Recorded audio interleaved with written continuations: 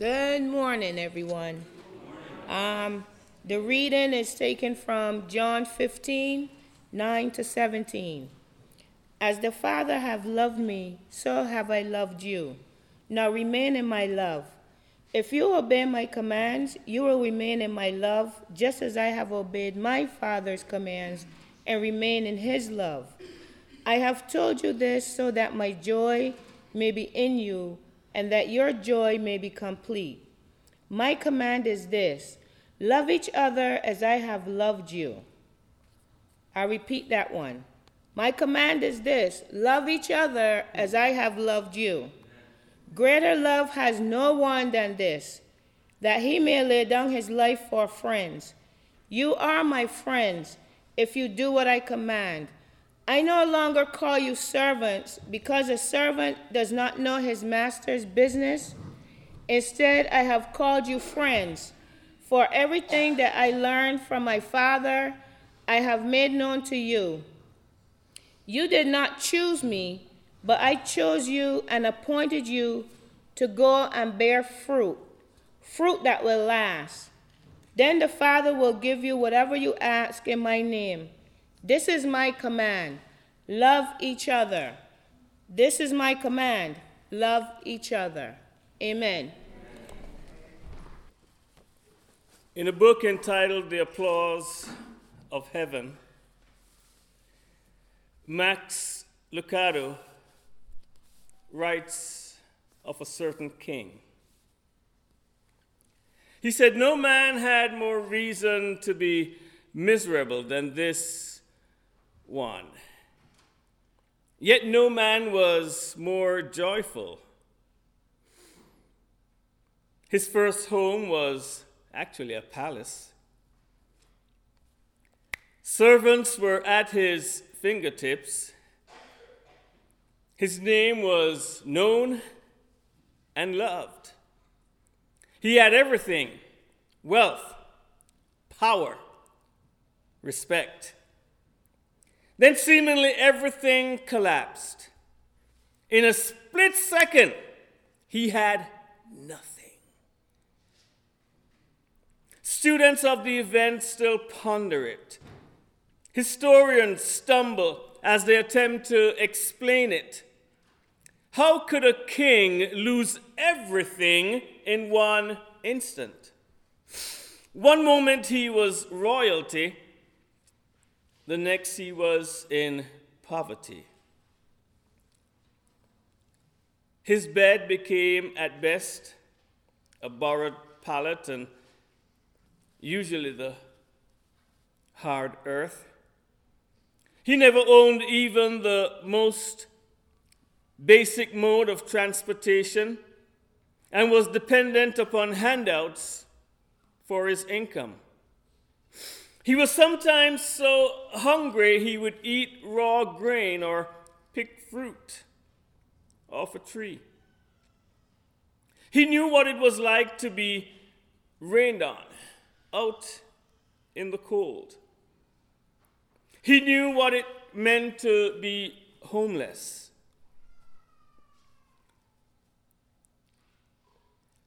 His former palace grounds had been spotless.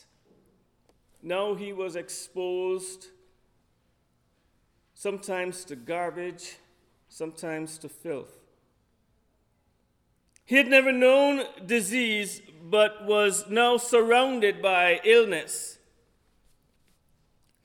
In his kingdom, he had been revered. Now he was ridiculed. His neighbors turned against him and actually tried to lynch him. Some even called him a lunatic. His family tried to confide him to their house.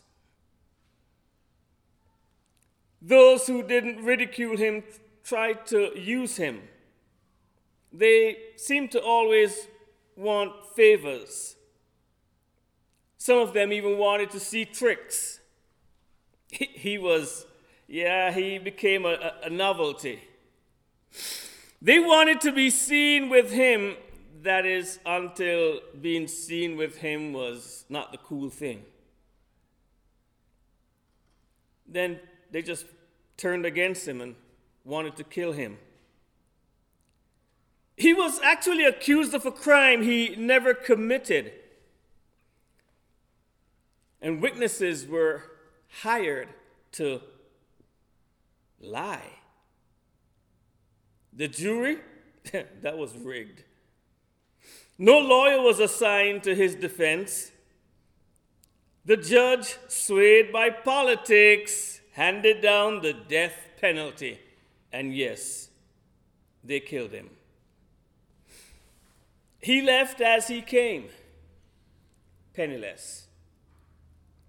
He was buried in another man's tomb. His funeral financed by compassionate friends. Though he once had everything, he died now with nothing. What a bleak story. What a discouraging story. What a miserable story. He should have been miserable. He should have been bitter. He had the right to be a pot of boiling temper and anger. But he wasn't. He actually was joyous. People followed him wherever he went. Children scampered after this man. Crowds clamored to hear him. Why? He was joyous. He was joyous when he was poor. He was joyous when he was abandoned. He was joyous when he was betrayed. He was even joyous as he hung on the tool of torture called the cross, his hands pierced with 6-inch Roman spikes. Jesus embodied a stubborn joy, a joy that refused to bend in the winds of hard times, a joy that held its ground against pain, a joy whose roots extend deep into the bedrock of eternity. Folks, this morning, the third Sunday of Advent, with the theme of joy, let's talk a little bit more about joy. And let's ask ourselves the question, am I a joyful person? Note I didn't ask, are you a happy person? That's a little different. And most of us instinctively would recognize that there is a difference between joy and happiness. Yet it's a challenge to put an exact definition on that difference. So there. Could we say that joy is buying discount jewelry? Or could we say that, or maybe joy is actually getting discount jewelry? Or maybe it's not the discount jewelry. Maybe it's the real thing. Maybe we get real good jewelry as a gift, and that's joy, guaranteed. Perhaps. Maybe it's what Merriam-Webster, in her dictionary, describes joy. The emotion evoked by well-being, success, or good fortune, or by the prospect of possessing what one desires. My goodness. Is that all joy is? It's an emotion that comes when everything is going well. We're rich and successful and have all the stuff.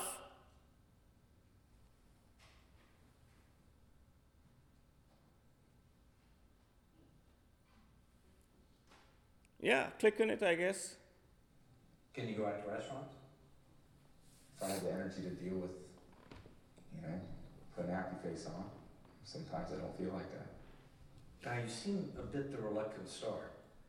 Well, the problem is you can't have one without the other. You can't have the football fame and not the other stuff. So, in a lot of ways, I've created this myself. It's what you always wanted. You're right, it has. And I didn't think it came with all the other baggage, though. The most eligible bachelor in America. Well, it's very flattering. But at the same time, I don't think I sleep any better at night. Being that. No way. Do you mean like alone or not alone? What did you mean by that? Yeah, that's right. But with all that money, fame, and career accomplishments, we were surprised to hear this from him. Why do I have 3 Super Bowl rings and still think there's something greater out there for me? I mean, maybe a lot of people would say, hey man, this is what it is. I reached my goal, my dream, my life is... Me, I think, God, it's got to be more than this. What's the answer? I wish I knew. I love playing football and I love being the quarterback for this team. But at the same time, I think there's a lot of other parts about me that I'm trying to find.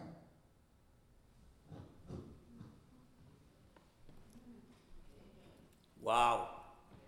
That was 2005. And I'm absolutely certain if we interviewed him today, 2019, he would have the same question. Not 3 Super Bowl rings now, but what, 6? He would probably still have the same question. Is this all there is? There's got to be something beyond me. And when asked, what is it? God, he says, and that's the interesting part of the answer. He even says God. He says, God, I don't know.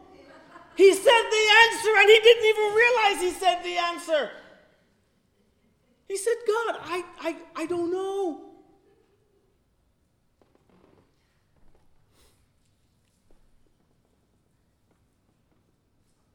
Living we could say the American dream, we could say the human dream.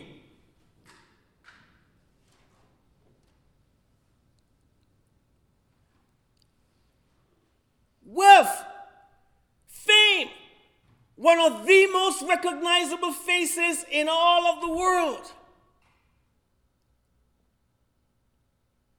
And he's asking, is this it? Because you go after wealth, you go after fame, you go after success, and you got it, and you realize, I don't have it.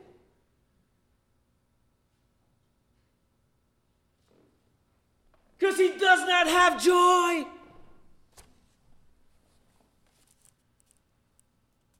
So let's look a little bit more into what, in fact, is joy.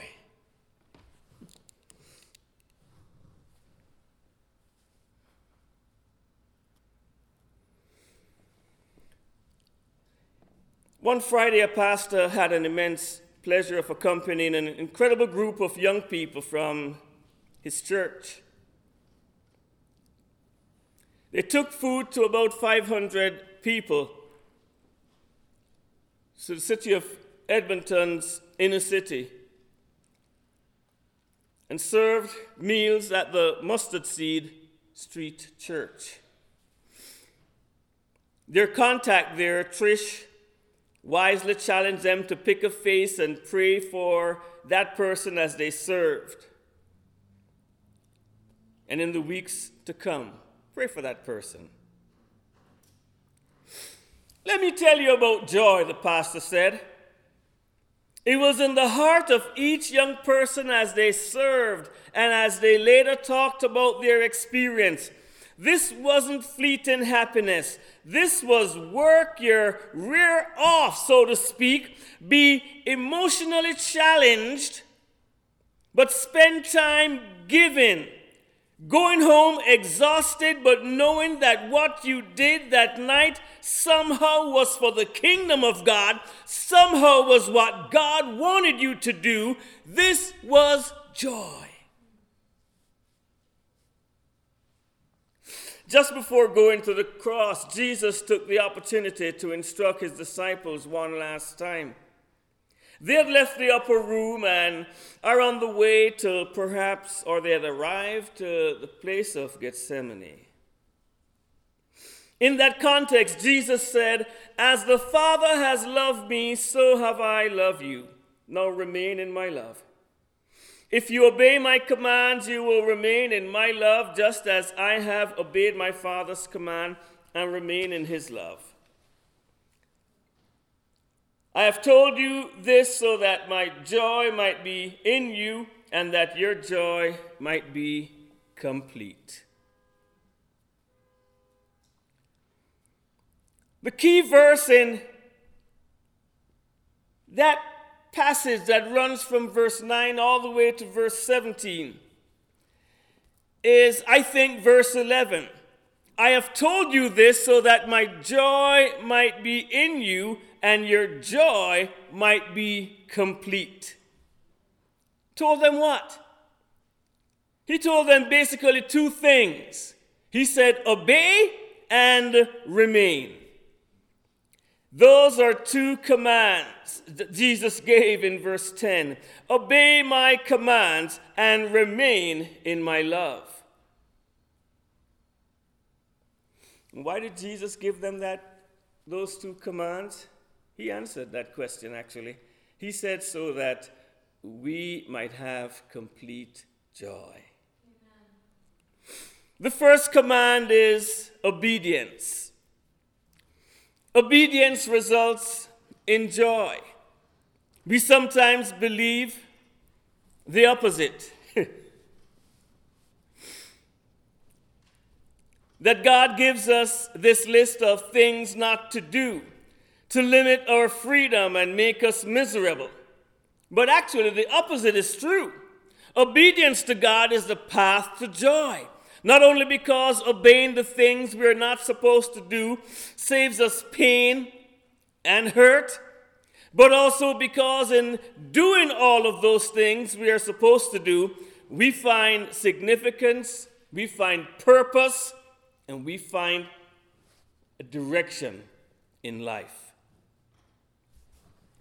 The second command is to remain in his love. Henry Nouwen has said, joy is the experience of knowing that you are unconditionally loved. Joy is the experience of knowing, of being assured that you are unconditionally loved. Isn't that a beautiful thing?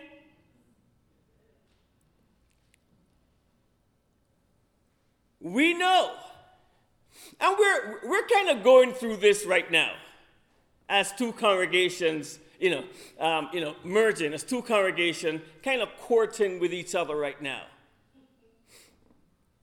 We've passed the flirting stage. We're not flirting anymore. We're courting. We are putting our best foot. Yes.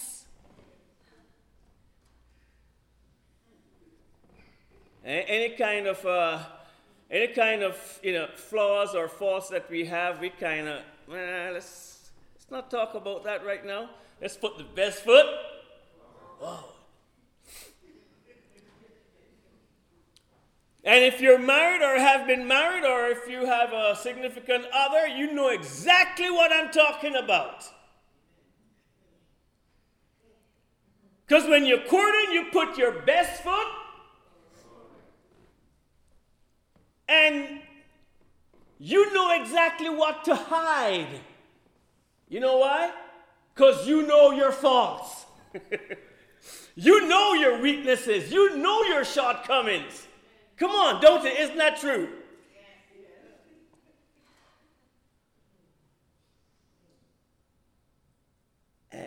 what a relief.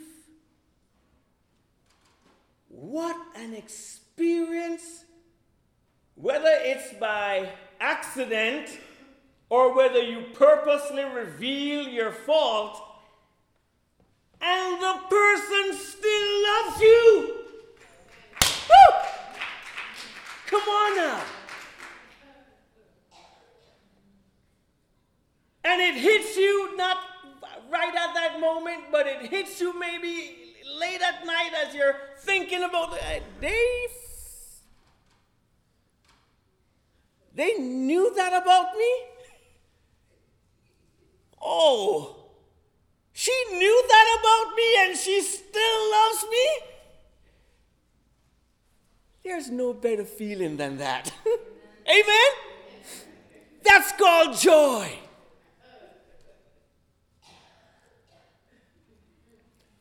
So, the merging committee made up of some members of BCC and some members of Christ the King are going to meet after service. And pretty much what we're going to do, we're going to spend the first half an hour confessing our faults to each other. I'm just throwing that out there.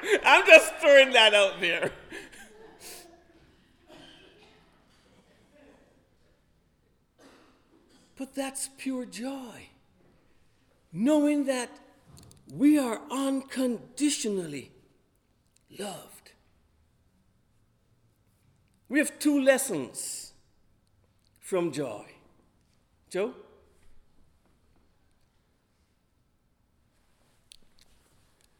Lesson 1. The first lesson is this: joy has nothing to do with externals. It has nothing to do with our clothes. It has nothing to do with how you smell. Perfume is a beautiful thing, but joy has nothing to do with that. It has nothing to do with the size of your wallet, the size of your bank account. It has nothing to do with your health. Oh, and I hope you're healthy. But joy has nothing to do with that. It has nothing to do with your career or your position in this life. And I'm happy for successful people, but joy's got nothing to do with that. It has to do with your heart. It is a gift of God, produced by God, grown by God, nurtured by God, as long as we let God work in us. Galatians chapter 5 says, the fruit of the Spirit is love, joy, peace, patience, kindness, goodness, faithfulness, gentleness, and self-control. The same is true for us. I did a brief survey of the word joy in the New Testament.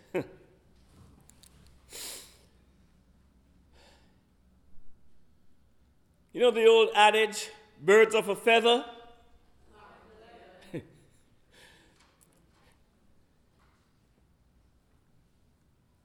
Let's see who the joy bird flocks with.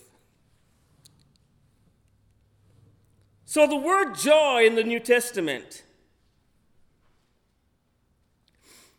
And I was startled by how many times the idea of joy went side by side, hand in hand, with the idea of suffering. Ouch. It was actually pretty constant, very pervasive. And the message was that the externals doesn't really matter. It's not saying that suffering and joy go hand in hand. It was so much so a message that you might say that everything that you experience in this life has little or nothing to do with actual joy. And that even if you are suffering, you can still experience joy. Joy is about knowing that we are loved by God, we are saved by God, and then knowing that, really, does anything else really matters? Knowing that you're loved by God and saved by God, everything else just kind of fades away. The importance of everything else just fades away. The second lesson we can learn is that joy is only found in giving. Joy is being focused on others rather than on ourselves. In meeting their needs instead of our own. In sacrificing our desires so that others might experience their joy. That I actually didn't find in the Webster Dictionary. I found it, though, in the lives of men and women who invested in the lives of others. I found it in the lives of people who were given and forgiven. I found it in the life of our Lord and Savior, Jesus Christ, King of kings and Lord of lords, but yet became the suffering servant. I found it in his heart, and I trust you'll find it in your own.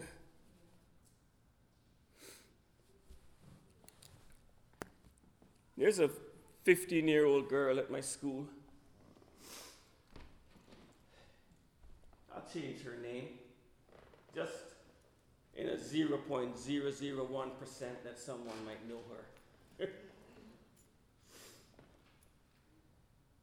So we'll call her Abby.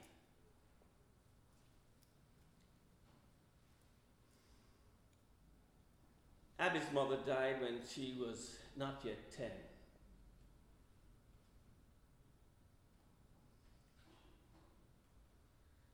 Abby's father remarried.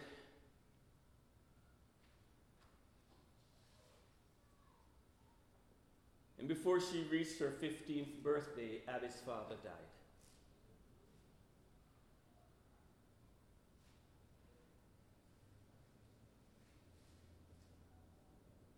Abby's stepmom didn't take to her.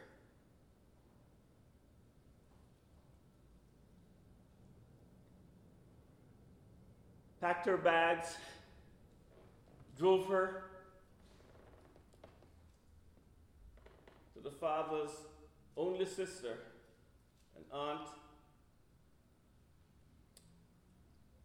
dropped her off and said, "She's your flesh and blood."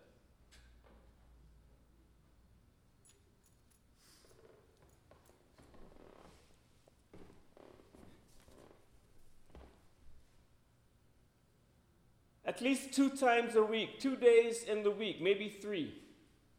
Sometimes it feels like 4. This girl will come to my geometry class.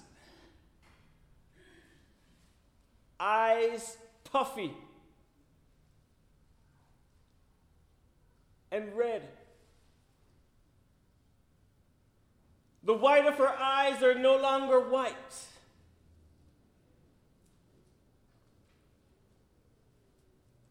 And she sits at a desk right next to my desk, and if I'm done teaching the lesson and I'm sitting at my desk, sometimes I hear just a whimper.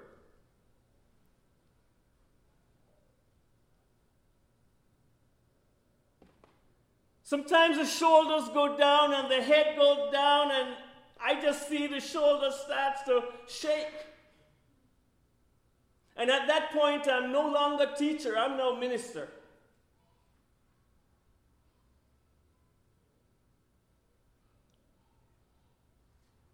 And in a conversation I had with her, she said, "Mr. Mason, I I asked God, why was I born? Was I just born to suffer? Was I just born to experience pain and no enjoyment? Was I just...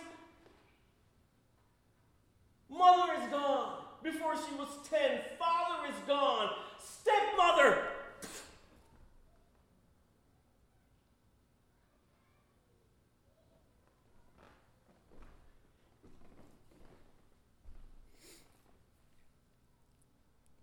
I said, Abby,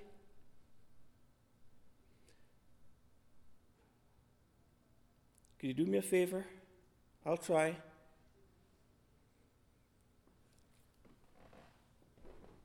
I looked at her and I said, you know, your story is so unique. No one else in this school has a story like yours.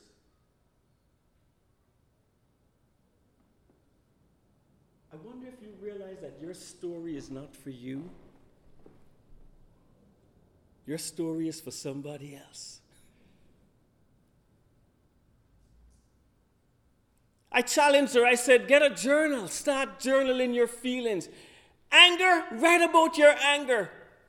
Worthlessness, write about that feeling. Abandonment, write about it. And in the moments where you feel secure and where you feel loved by God, write about those too. Because your life, your moment, the moment that you're sharing with me right now is for a reason. I believe that God wants you to know that your life is not your own.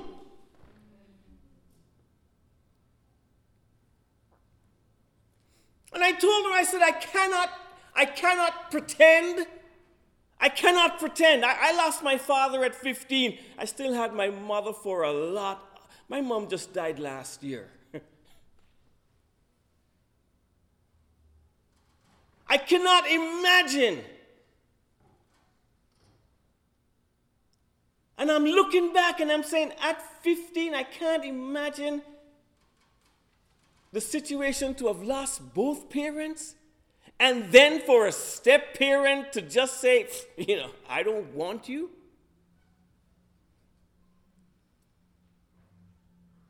I told her I cannot imagine what you're going through right now, but I do believe very strongly that God has a hand in your life. And that your story is a story to be lived and a story to be told and retold. Because you will be a blessing. You know, the funny thing is, I don't think she has fully accepted that. But I do notice one thing. Her eyes are not that red. The whimpering is not as often. And the meltdowns have gone from 3 or 4 times a week to probably once a week.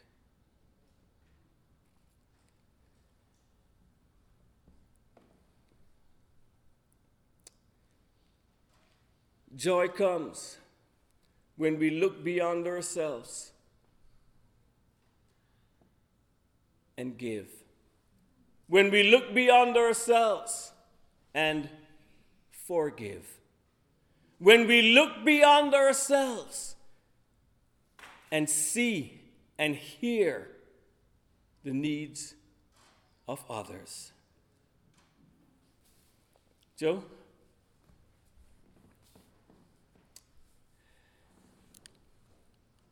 That's a funny thing. God is calling you to joy. But it's so true.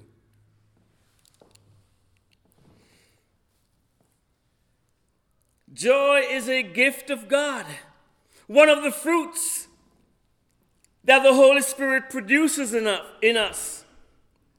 But remember also that you and I, while we cannot create joy, we can't create joy within ourselves, but we can stop God from creating it in us. So part of my call to us today to receive joy, must be the challenge to stop preventing God from creating that joy within us.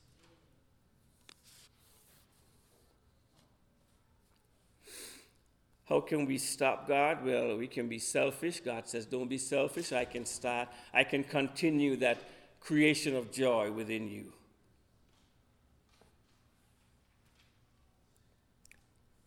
Jesus said, my command is this: love each other as I have loved you. Greater love has no man than this, than he laid down his life for his friend. I don't know if Melissa realized she was touching on the heart of the sermon when she made note of the words of hymn number 20.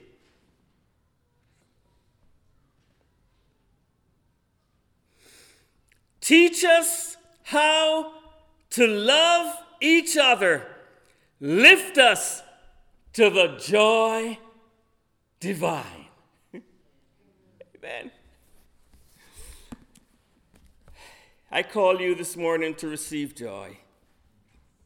If you need to confess selfishness or something else that is preventing God from creating that joy within you, then simply do so. Open your hearts and pray with me at this time.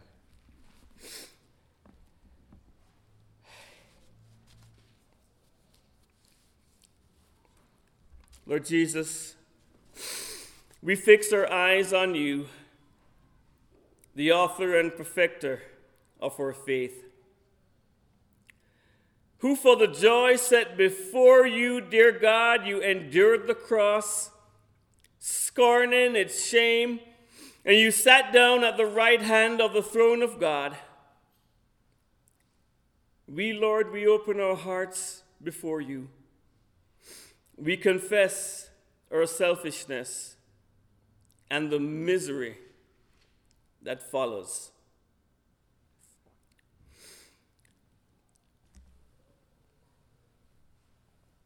We confess our attitudes, dear God, that would block you from creating that joy within us.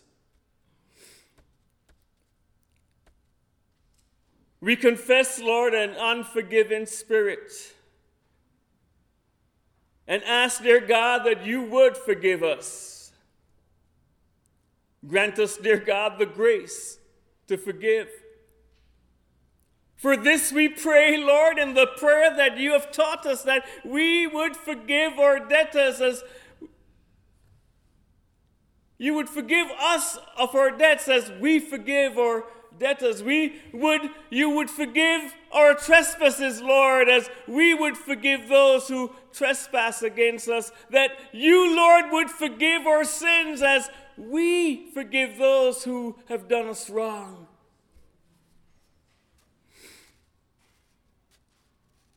For then and only then can we be able, dear God, would we be able to experience your joy? You're calling us to joy, which means you're calling us to repentance. You're calling us to joy, which means you're calling us to obedience. You're calling us to joy, which means you're calling us to love each other.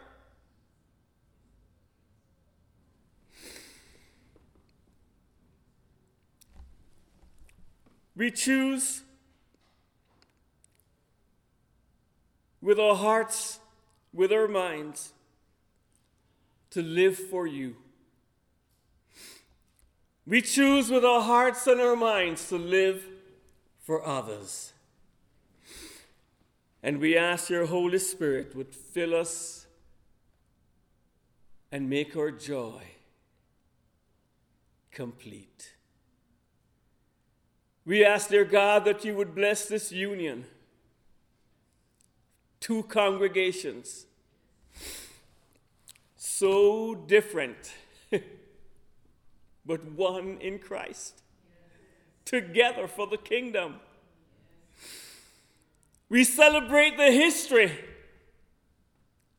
One church, a long history, over 100 years. One church, a very short history. But we celebrate the history, Lord, and we work together to create a legacy.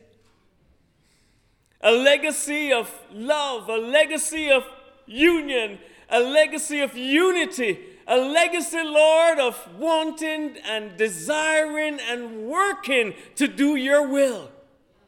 A legacy, Lord, of uplifting your name. A legacy, Lord, of people knowing that the Holy Spirit has a freedom to work within us and among us.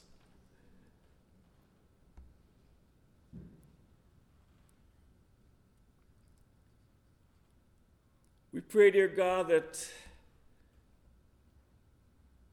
you would touch those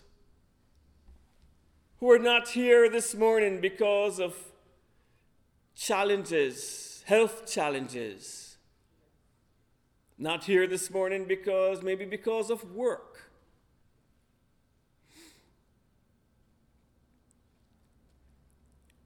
Maybe some are not here this morning, Lord, because they succumb to the temptation of tiredness and fatigue.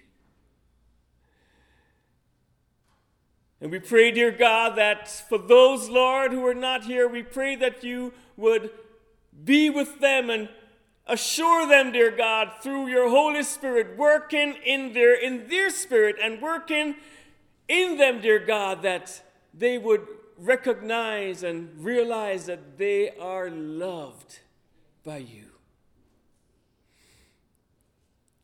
Those who are here, dear God, we have needs. We have our shortcomings. We confess them before you, dear God, and we ask that you would meet us in the avenue of our need. And we thank you that we are serving a God who is not just willing, but a God who is able. And so we commit ourselves to love, and we commit ourselves to answering that call of joy upon our hearts and lives. And we pray this in the name of Christ. And the people said, Amen.